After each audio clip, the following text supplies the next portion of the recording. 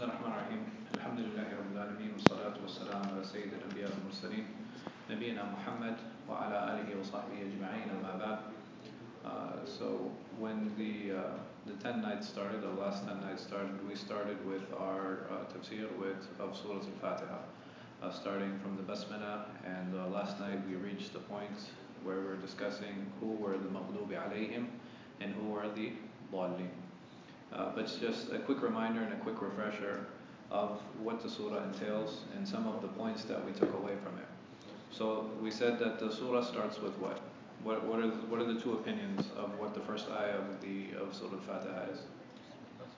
Alright, Bismillah ar-Rahman ar-Rahim, this is one opinion. And what is the second opinion? Alhamdulillah.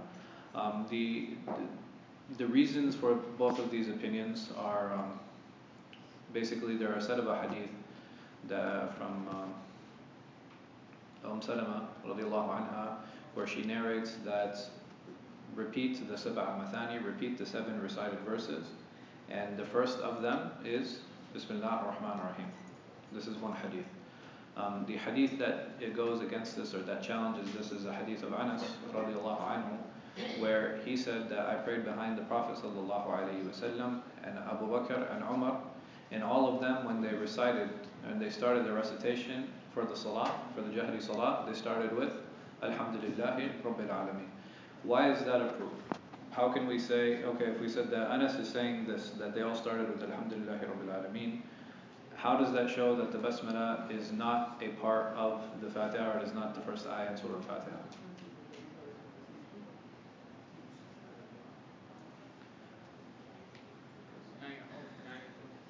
Not just the off. Here, let me put it this way.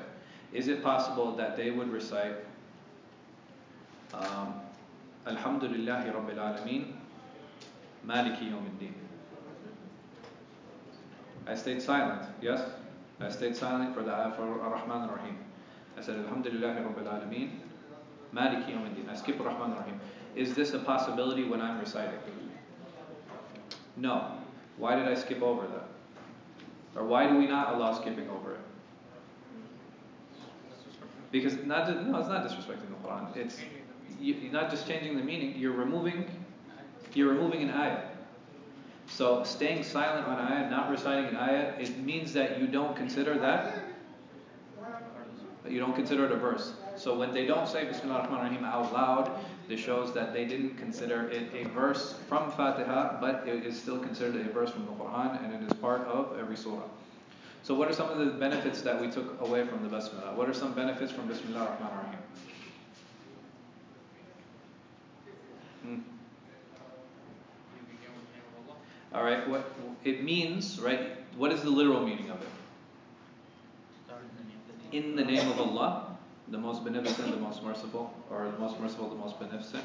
And we said that this is an incomplete statement, right? This is an incomplete statement by saying in the name of Allah. So what does it mean? What is the understood part of speech here? What do I understand when I'm saying Bismillah? I'm starting with the name of Allah, right? I'm eating in the name of Allah. I'm drinking in the name of Allah. I'm getting dressed in the name of Allah. I'm starting my car in the name of Allah. And what is the reason that we do that? Why do I want Allah's name in all of these apparent actions? I'm seeking His blessing, and what else? His blessing is goodness. His protection, we would say this is the isti'adha, saying A'udhu Billahi Minash Shaitanir Rajeem, is closer to that. So what are the two things? We said blessing for sure. His aid, His help. So whatever action it is that I'm doing, Ya Allah, basically saying, Ya Allah, I'm taking your name, I'm seeking your name in this action because I'm seeking your blessing, meaning that I want the good from this action, and I'm seeking your aid in that I'm allowed to complete this. And then we mentioned after this, Allah Azza wa Jal, He uses the word Allah, right? He didn't say Bismil Khaliq, or Bismil Hadi, or Bismil Wahhab. He said Bismillah. Why did He use the Bismillah? Why did He use the word Allah? And why is that appropriate to what we are discussing? What does Allah mean, firstly?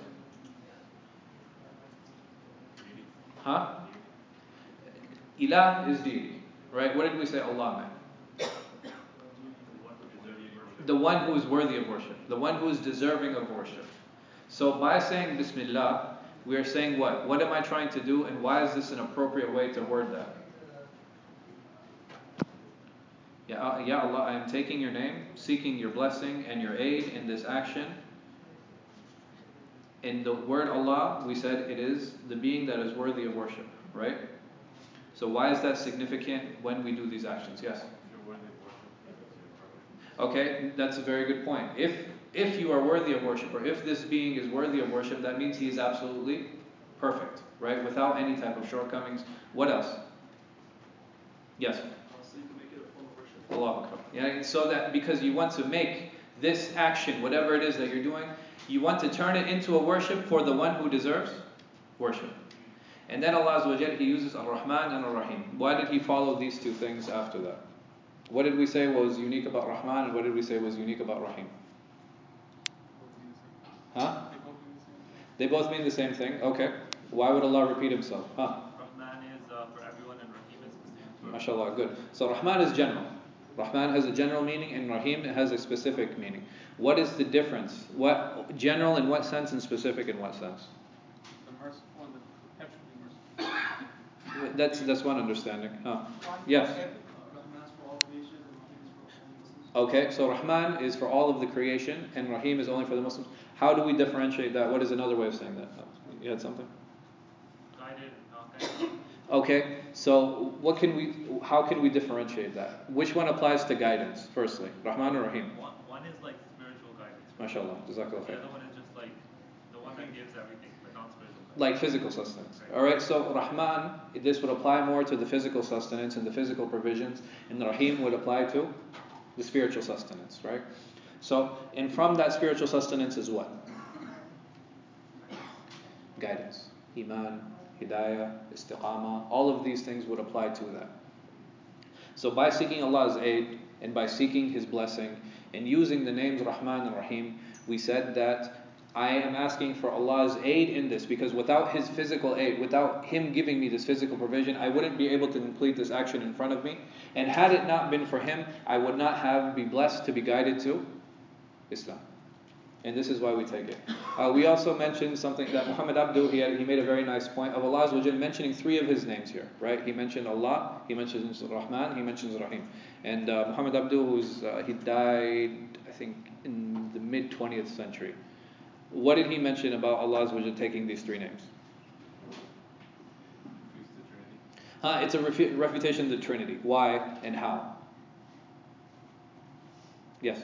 Because it's saying that all three names are essentially also those characteristics, Mashallah. not different forms of. MashaAllah, excellent. So basically we have three different names that represent three different characteristics of Allah, but they all return to Allah Azza wa Jalla. Versus what the Christians say. They say there are three different characteristics that apply to three different forms or three different beings. And this is what Allah is saying, no, that is not the case. Just because there are multiple characteristics, just because there are multiple ways to describe these individuals, that does not necessitate three separate entities or three separate beings. Then we said, the next ayah, Alhamdulillahi Rabbil Alameen. And what did we say Rabb meant? The one who maintains, the one who nourishes, the one who provides. And Allah Azza wa Jalla, He says Rabbil Alameen. And what did we say Alameen meant? All people, right? All people. Like now, Razi, he was very famous for translating it to يعني كل ما سوى الله فهو عالمين. يعني anything other than Allah is al-alamin. But alamin, based on what we took from these ayat, Allah Azza wa Jalla, who is He talking about here? Is He talking about the jinn? Is He talking about mankind? Is He talking about all of creation? What is being discussed in Fatiha? Huh? Humans. And their relationship with Allah. This is the entire discussion of the surah. What is our relationship and how do we establish a relationship with Allah? So it's very appropriate and it's very critical to understand that Allah Azza wa Jalla is talking about people here and He's not talking about all creation. No. So jinn are not included in that category? No, they are. They are. Because if a jinn is reciting this, right? If a jinn is reciting this, he would apply it to all of his tribes and all of the different type of jinn. Because jinn, they're similar to us in a few ways, right? They're similar to us in a few ways. They have children, just like we have children. They have tribes, just like we have tribes. So for it to apply to them, it can be appropriate and it would be more of an analogy than a direct application. Now, why do we feel that humans should be given precedence? Because we're the best of creation. The humans are the best of creation, and that's why they're given precedence. The next ayah, Ar-Rahman Ar-Rahim, and we had mentioned what that does and what that applies for. And then Maliki Yawmiddin. Why did Allah Azza wa Jal precede His Rahmah over the Day of Judgment? Now. Question on Al-Amin. Yes. I have heard before that it means all the worlds. Yes. Not just this world. Yeah. So the world where other creation, other creation probably are. Yeah. Like I said, this is a translation that Razi, he put forward in his Tafsir al-Kabir. But before him, everybody else translated it as people. They translated it as tribes and all different types of people. Why? Because one of the things that is unique about Islam and that is unique about the Quran, it is for it's for all of mankind. And this goes back to when Bani Israel, they used to talk about Allah. How did they talk about Allah? They would say, Musa, go you and what? Your Lord. Allah Azza wa Jalla, when He spoke about Himself to Bani Israel, He said, Rabbi, Musa wa Harun. So instead of applying this category of lordship just to particular nations, Allah Azza wa Jalla, He says what? Rabbal Alamin. Yani it applies to all of mankind, all of the different tribes and all of the different people. It is not select group of people that this applies to. So the Rahmah preceding the fact that He is Maliki Yawmiddin. Why is that important? Because He disseminates His mercy on the Day of Judgment. Okay. How? Yes. He's the only one that can judge. He's the only one that can judge, there's no doubt about that. And we said that. The fact that He's Maliki Yawmiddin, and the amazing thing about this, another benefit from here, if we say Rabb al-Alameen, that means He's our Lord where? In this world. And because He's Maliki Yawmiddin, He's our Lord in the next. Allah. Yeah. He's our Lord in this world and He's our Lord in the hereafter. So, but we also said, had Allah willed, He could have said, Alhamdulillah Rabbil Alameen, Maliki Yawmiddin, Ar-Rahman Ar-Rahim. But He didn't say that. This is the order that He put here. Why is this order significant? Or why mention it in this way? Huh? His justice is not absolute and it's not cold. We had mentioned that, and what does that mean? That His mercy overshadows any of the sins or any of the shortcomings. Okay, when it comes to Allah's rights, Allah is willing to what? Give us benefit of the doubt. He's able to, not just give it the benefit, He's willing to overlook things. Yes or no? Yes. Yani, is any one of us deserving of paradise? None of us deserves. And the only way we're going to get in is through His mercy. And this is why Allah mentions that. But if somebody wronged me, if somebody stole from me, if somebody hurt me, if somebody cursed me, will I get justice on the Day of Judgment? Yes, I will.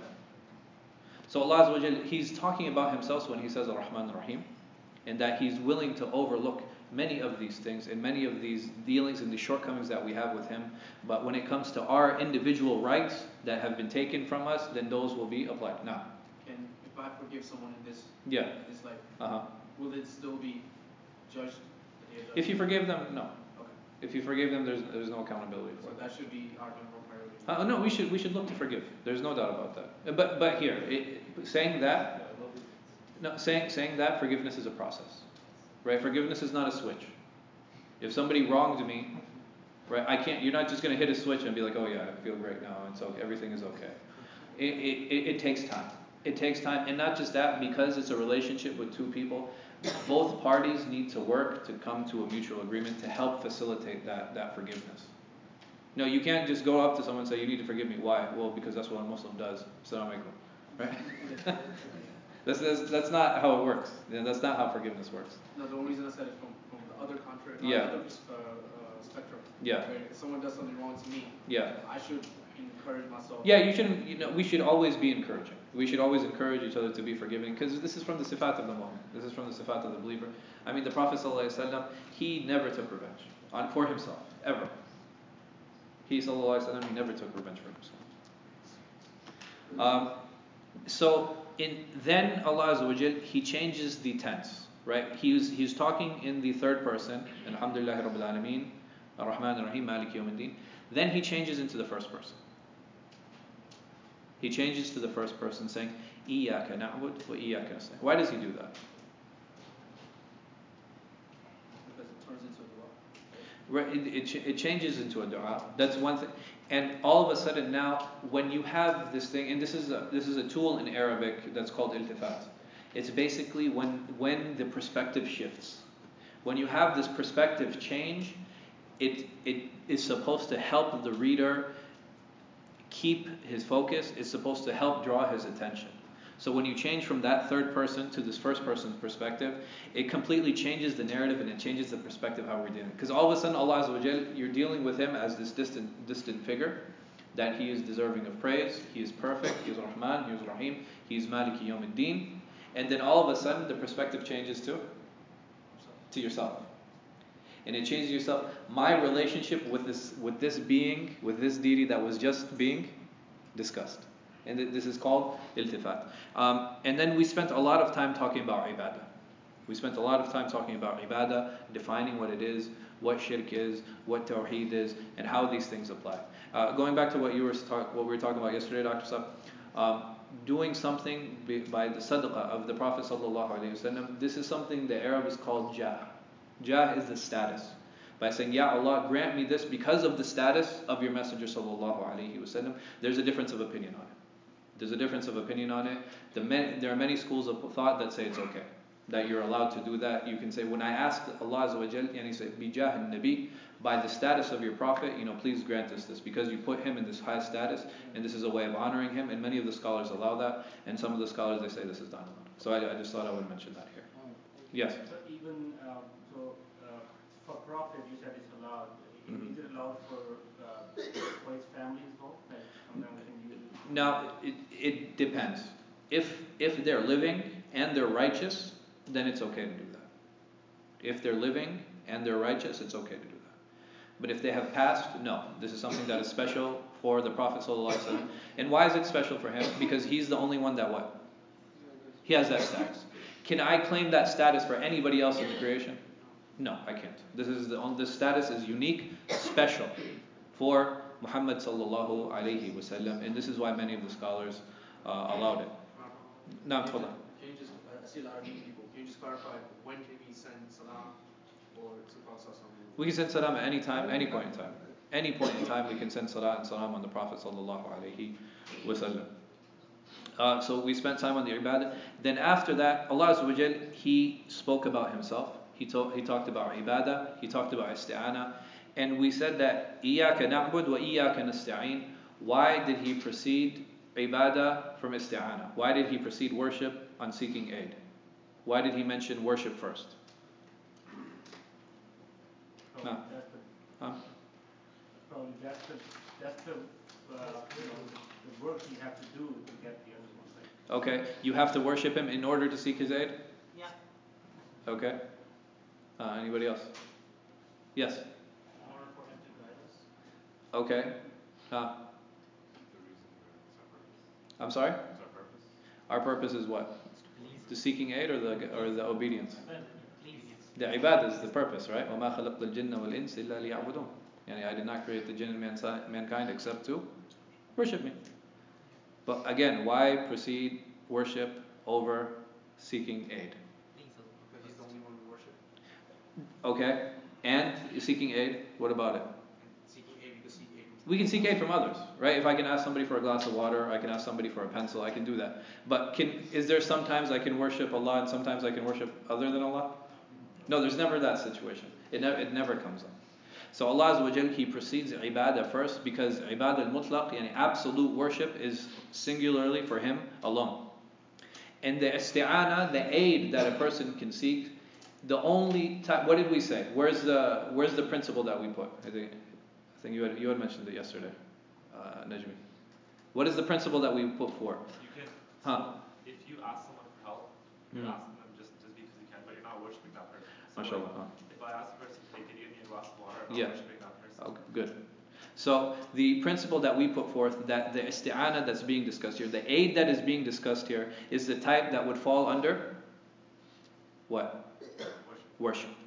And worship is the general category, and within that we have a subcategory of seeking aid, and this is why Allah Azza wa Jalla preceded one to show that one is more general and one is more specific. And he does this in another part, in the beginning of the surah too. Where does he do that? Where one is general and one is specific. Ar-Rahman Ar-Rahim. And because of all of these characteristics, what are some of the names that are mentioned? Let's go back to the beginning of the surah. What are some of the names that Allah mentioned? Allah, Rahman, Rahim, Malik, Yawmiddin, and we're missing one. We skipped one. Rabbil Alameen. So these 5 things, all of these 5 characteristics, or all of these 5 names or ways to describe Allah Azza wa Jal, all of these come together in the dua that we make here, which is Ihdina as-sirat al-mustaqim. Because you are Allah, because you are Rahman, because you are Rahim, because you are Maliki Yawmiddin, because you are Rabbil Alameen, you are our Lord. Because of all of these characteristics, we cannot achieve hidayah, we cannot seek hidayah except from you. We have no malja. There's no other place for me to turn. And me as a human being, I have no place else to turn for guidance. I can't go to anybody else. And Allah Azza wa Jalla, He mentions all of these characteristics, He mentions all of these names to show that there really is nowhere else you can turn. Because of these characteristics, I can't go to anybody else. I can't seek from anyone else except Him Azza wa Jalla. And Allah Azza wa Jalla, He goes on further to describe the sirat.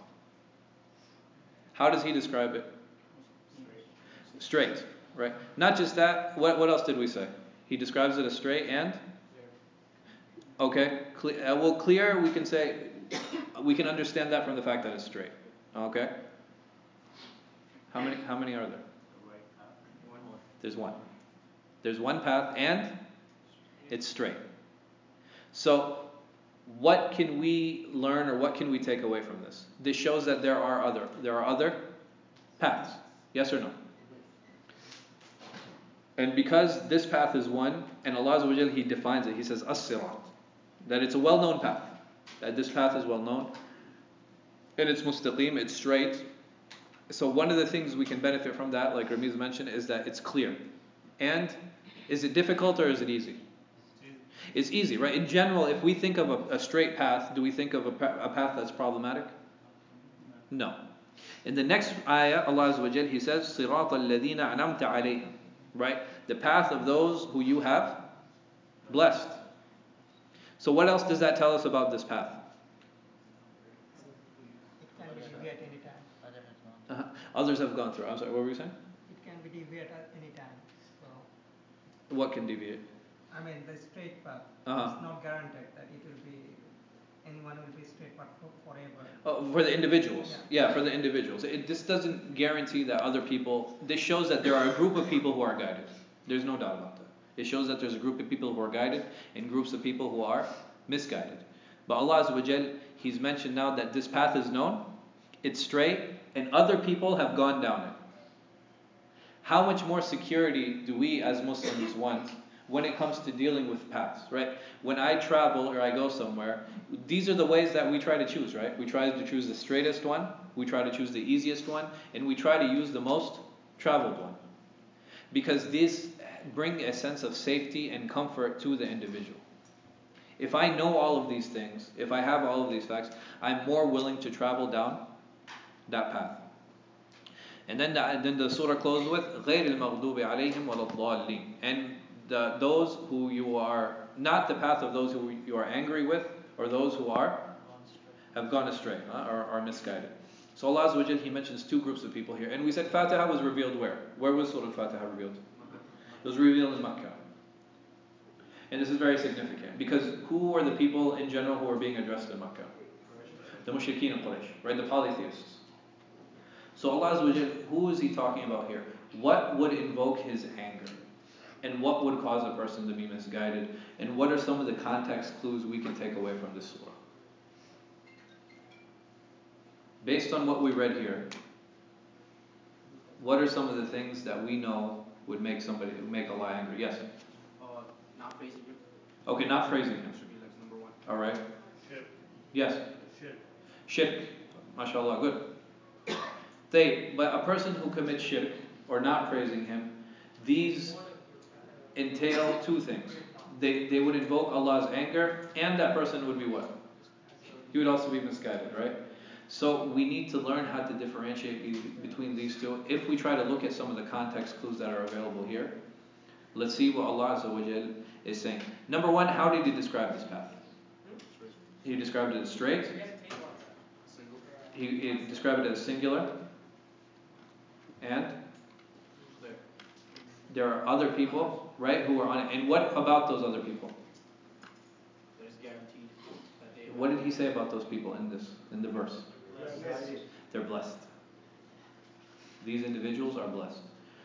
How does an individual become blessed? By worshiping Allah. And by seeking His help. It's very difficult just to take away a clear understanding of these two terms and what Allah Azza wa Jalla is talking about just by looking at the context. So if I can't take away something clearly from the context, what do I turn to now? I turn to the hadith of the Prophet sallallahu alaihi wasallam. So the Prophet sallallahu alaihi wasallam, what are some famous hadith that we know that he used to help describe those who Allah's anger is upon and those who have gone astray? He described the Jews and the Christians. He used them. Now, does it singly and solely apply to those two groups of people? No. It applies to anybody who Allah's anger has been upon, and it applies to anybody who has fallen astray. But Allah Azza wa Jal, the Prophet ﷺ, he gave us these as examples. This is called Tafsir Mithali. To give an example to help bring the meaning closer to our understanding. So what is it that the Jews did that would cause Allah's anger? They went back to... Okay, they worshiped the cow. What else? We could go through a huge list of things that they did. They created lies about Allah. They changed some of the rules. Yes. Right. They would pick and choose certain things. So whatever they did what?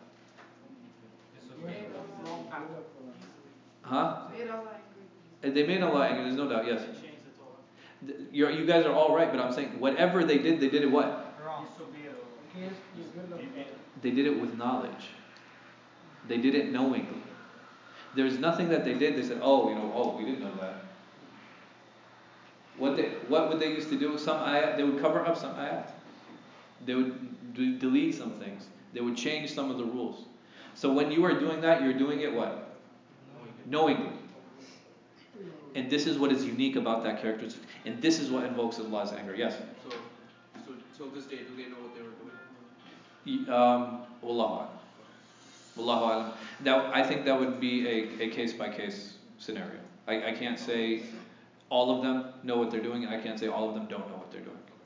It's very difficult dealing with that. But during the time of the Prophet ﷺ, when he dealt with the people of Medina, the Jews of Medina specifically, they knew exactly what they were doing. They even recognized him.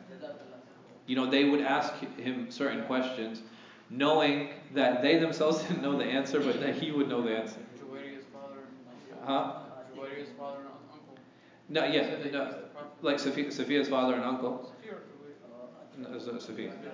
Sophia's father and uncle, they knew exactly who he was, sallallahu alaihi wasallam. They knew some of his characteristics. They knew what to expect. In the easiest proof for all of this, why were Jews in Medina? What were they doing there? They had no business. They seriously had no business being in the middle of the desert, living in this land. They were waiting for the coming of the messenger. They were waiting for Muhammad sallallahu alaihi wasallam. Why did they reject? Because he wasn't an Arab. From one of them. Yeah, he wasn't from their tribe. They knew he was going to be born in the Arab Peninsula, and they knew that these things were coming, these signs were there, so they moved and they settled and they established themselves. And they were just waiting. They said, okay, he's one of our children is going to be, the coming prophet. And all of a sudden they hear this guy who lives south of them, from these pagan tribes, is somebody rising from their ranks, from the sons of Ismail, not from Banu Ishaq. And all of a sudden, jealousy entered their hearts. And they refused to accept. Yes? That's why you can't convert to Judaism? Judaism has its own... Number one, Judaism... Who is Judaism for? Jews... it's, Islam is for Muslims, right? No, but Judaism is for Bani Israel. Right? Judaism is for Bani Israel. It was a religion that was catered to them specifically. And if you go back historically, even looking at the stories of the prophets were sent to who? To particular tribes. And did some of the prophets know each other? Yes, they did. Some of the prophets actually knew each other, like Lut alayhi salam and Ibrahim alayhi salam. They knew each other. When the angels came to Ibrahim alayhi salam, Ibrahim was like, what are you guys doing here? They said, well, actually, we were on our way to say Lut, but we wanted to give you glad tidings that your wife is going to be pregnant. And then we were going to be on our way. And he knew exactly who Lut alayhi salam was. So the prophets, they knew each other.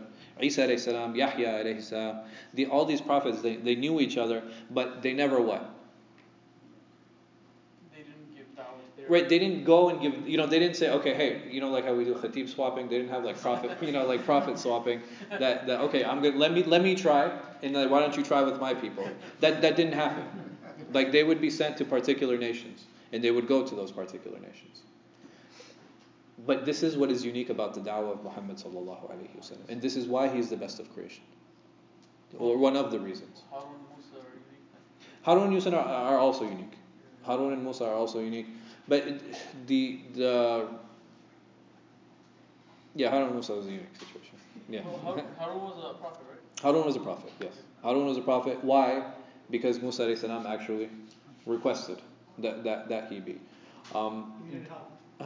Yeah, he needed help. Why? Because Musa alayhi salam, he had a lisp, right? He had a lisp when he spoke, and he didn't want to bring the words of Allah Azza wa Jal and speak with that lisp and speak with that with the stutter. So he said, listen, my brother, he's more well spoken than me. Appoint him also to help me and to aid me and to take the message forward. And every time Musa alayhi salam had to go, he had to leave. When he received the commandments, when he went to go see Khidr alayhi salam, who did he leave in charge?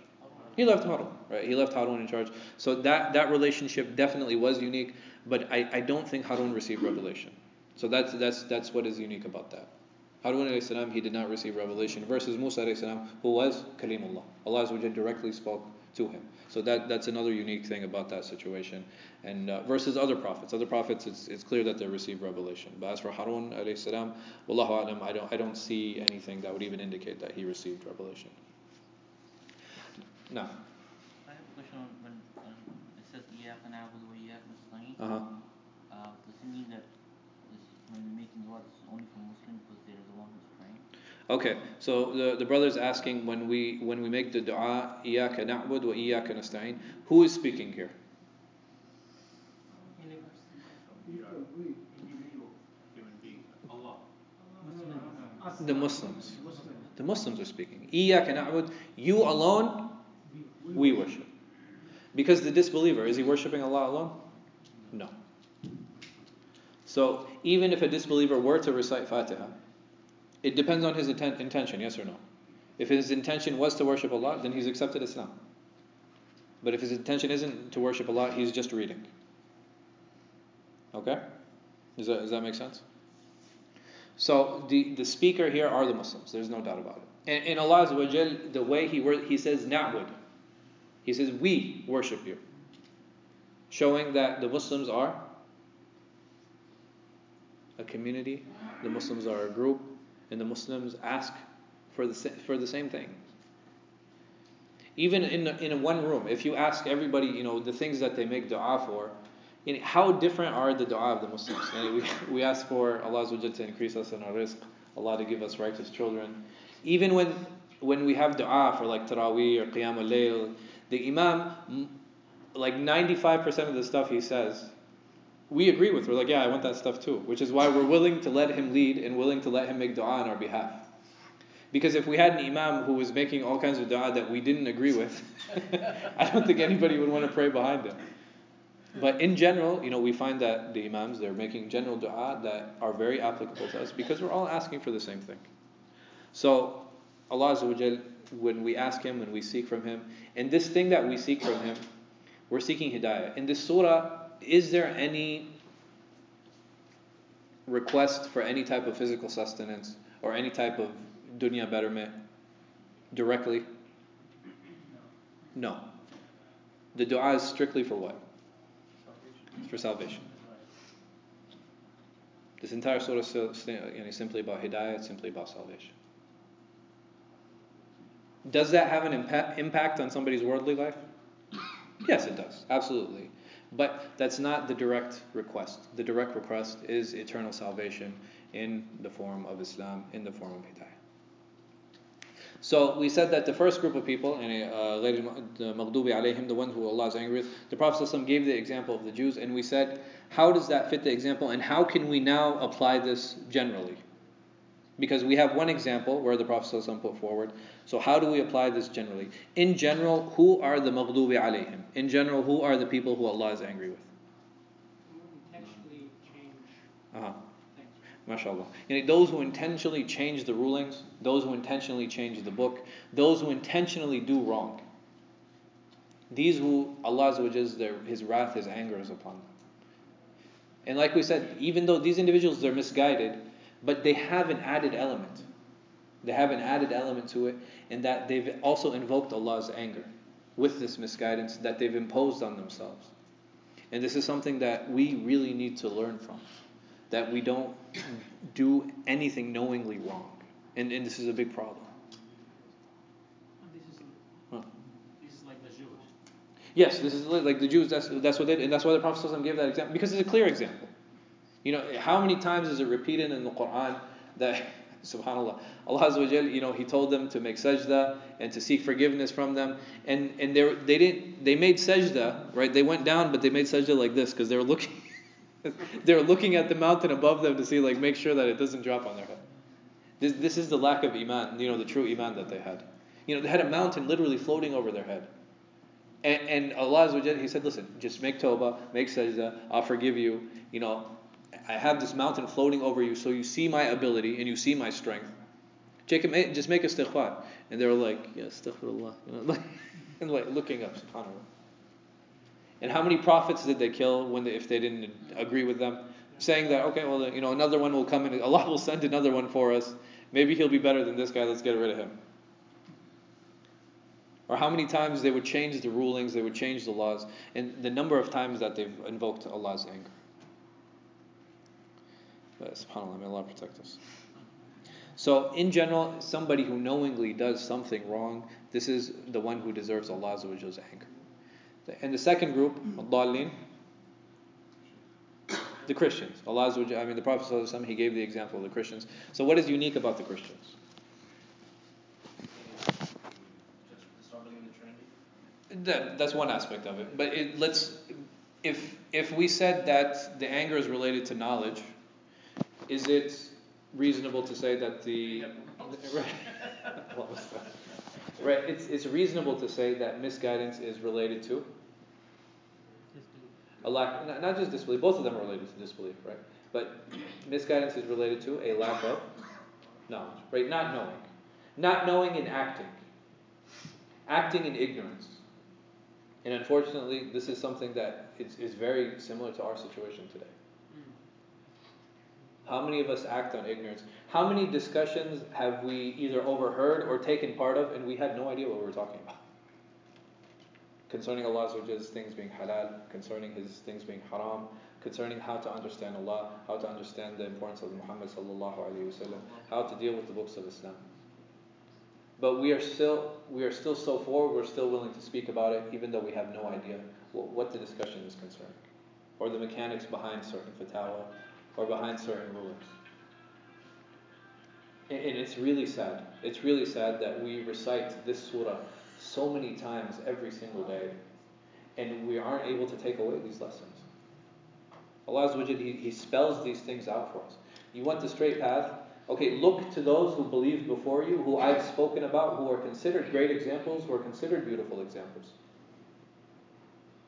In the examples, I will also tell you on what not to do.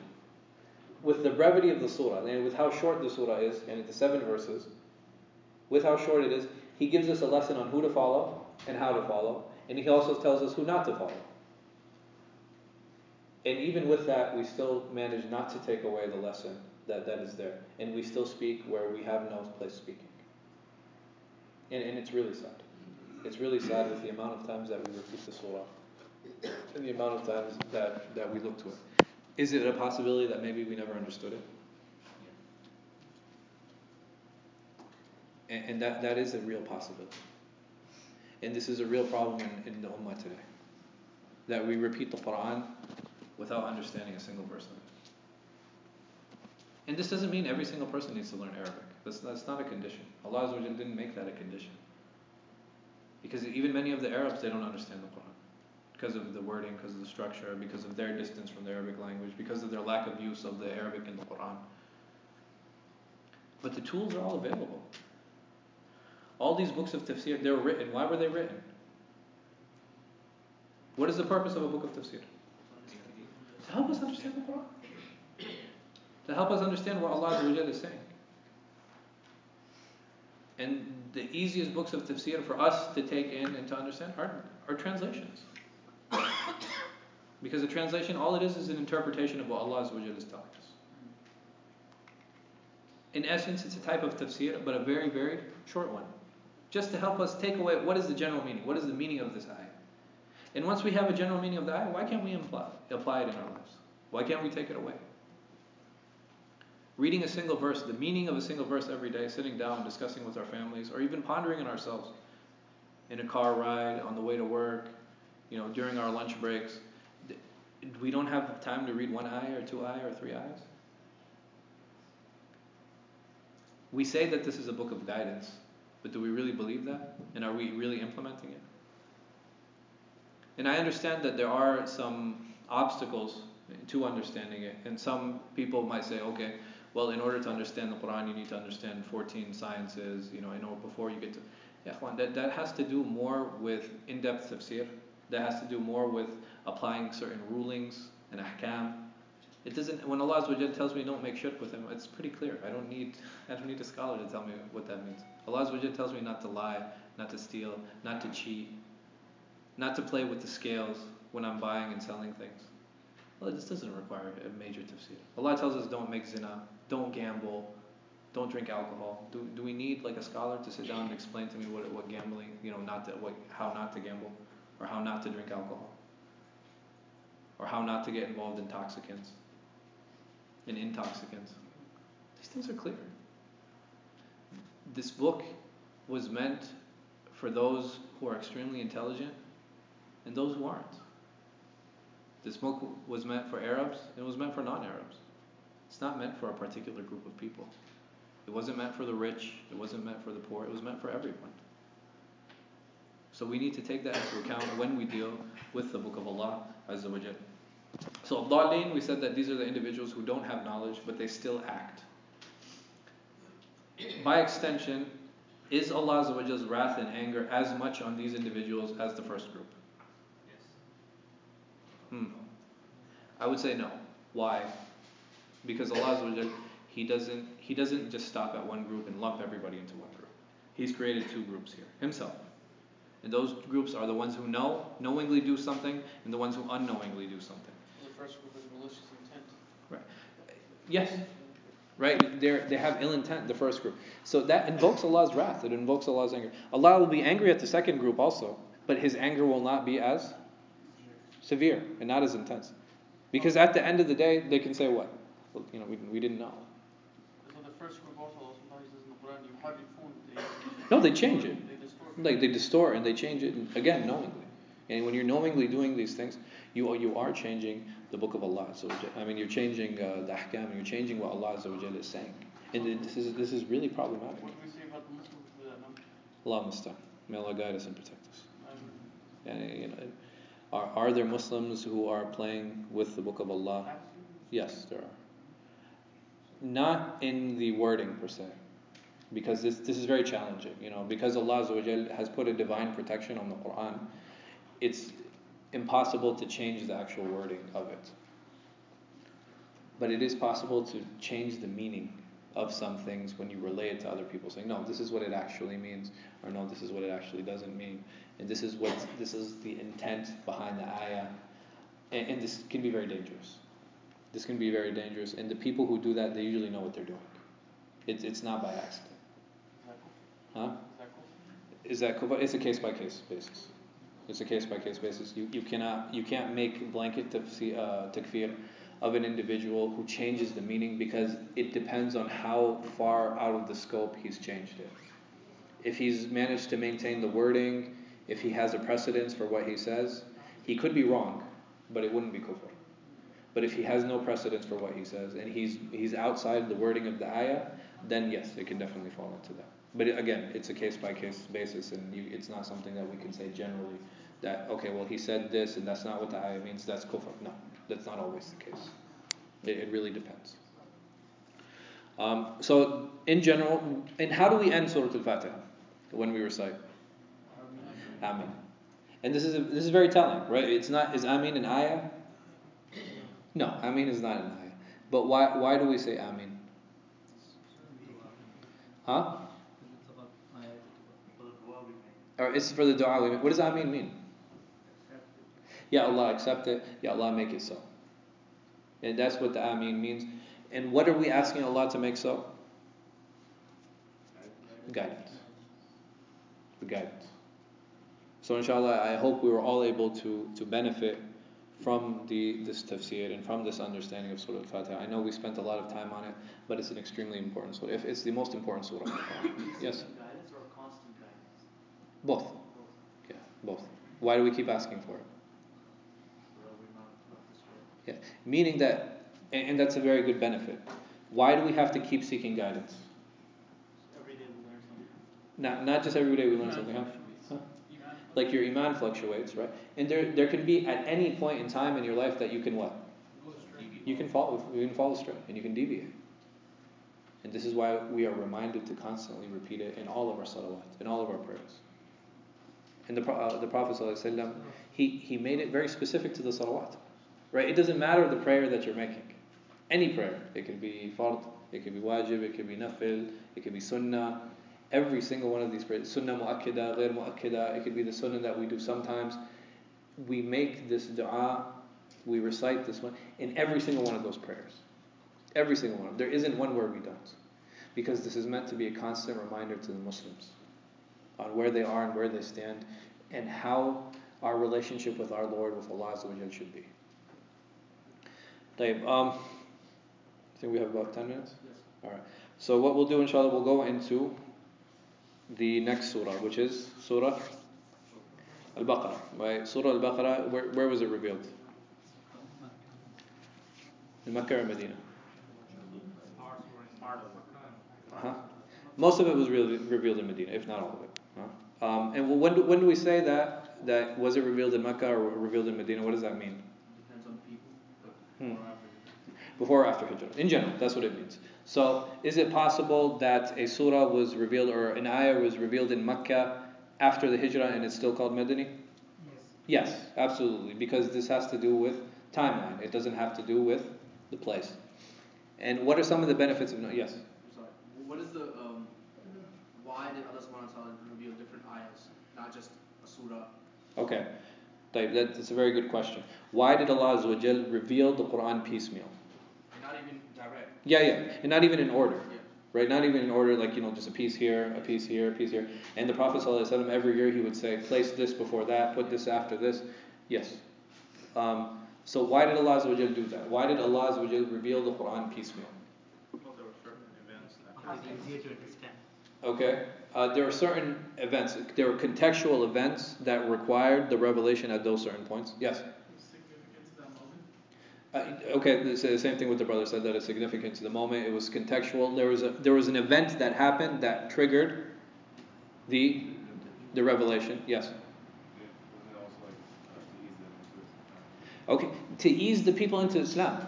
Right? Imagine if all of the ahkam came at once. And it comes in a hadith Aisha, where she said, had the prohibition for khamr, for the prohibition for alcohol, came at the beginning of Islam, nobody would have become Muslim. Subhanallah. So this was a wisdom from Allah Azza wa Jal. Allah Azza wa Jal is introducing the religion to mankind. And in order to do that, you have to draw people in what? Slowly. You can't just dump them in, okay, here are the 5,000 things you need to know starting tomorrow. No. It has to be piecemeal. It has to be piecemeal. And the Quran was revealed over a time span of what? 23 years. Right? It was 23. It wasn't a small amount of time. It was a good amount of time, like a quarter century where the Quran was sent down. And it was sent down like that as a wisdom from Allah Azza wa Jal to help ease the people into the religion. Because there were some things that were initially very difficult to take and to comprehend, so they took time into easing into it. Yes? Just to clarify, the formation of surah and the formation of chapters are in the life of Prophet Muhammad or is after that? It was this discussion about what is the order of the surahs, because there are two studies here, right? There are two contexts, or there's two discussions that go on. The order of the surahs, was it something that was revealed, or was it something that was by the ijtihad of the companions, right? That's one discussion. The other discussion is the order of the surahs, the order of the verses, the chapters that we have in the Quran today. Is this something that was revealed?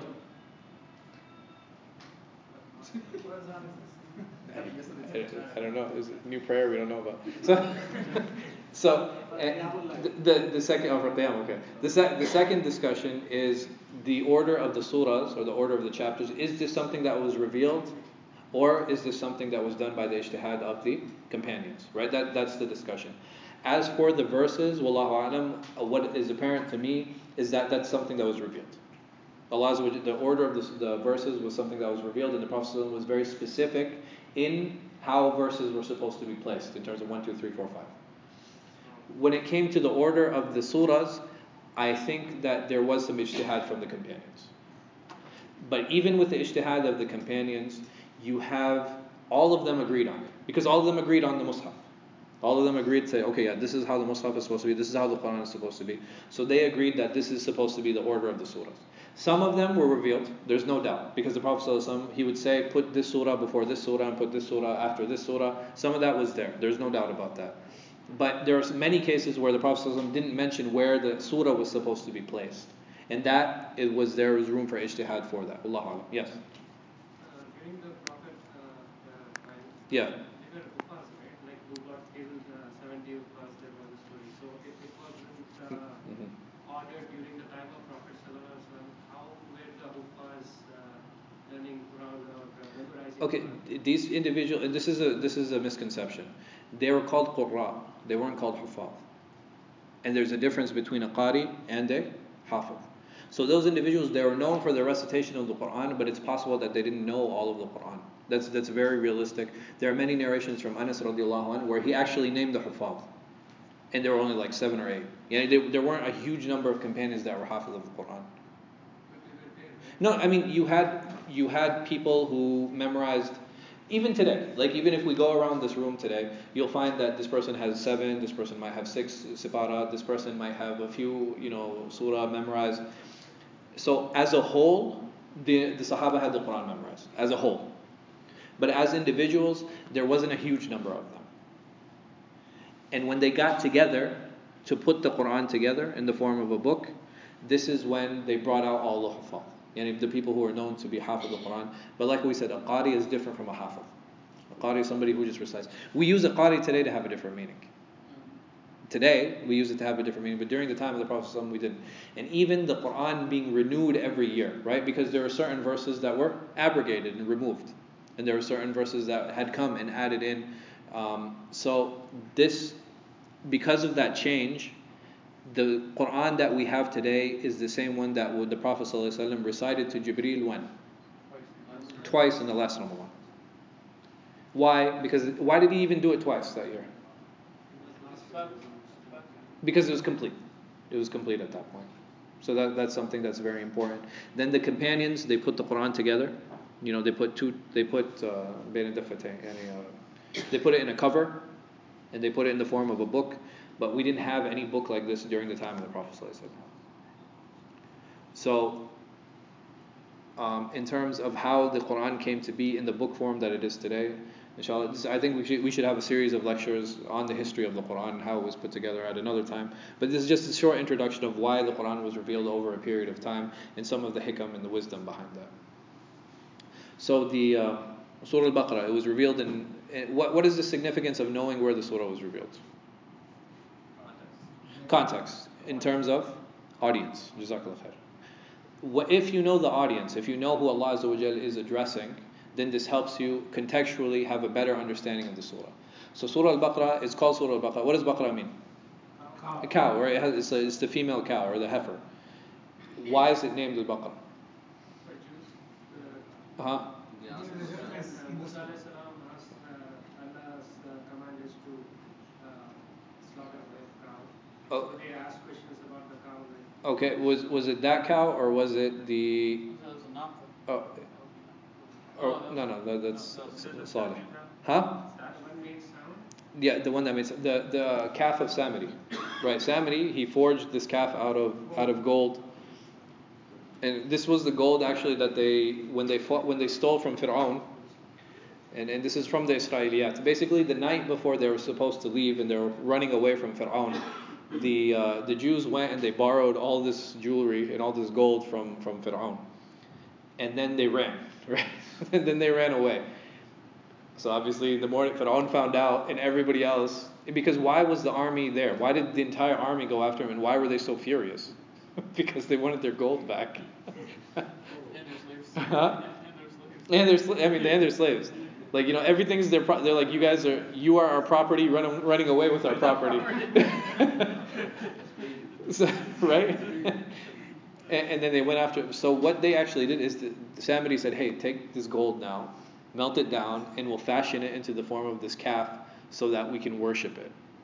And that's why the surah is named after that. The surah is named after that. In terms of them asking about the baqarah and what kind is it, and what color is it, and what type is it, how does it graze? It's ridiculous, really.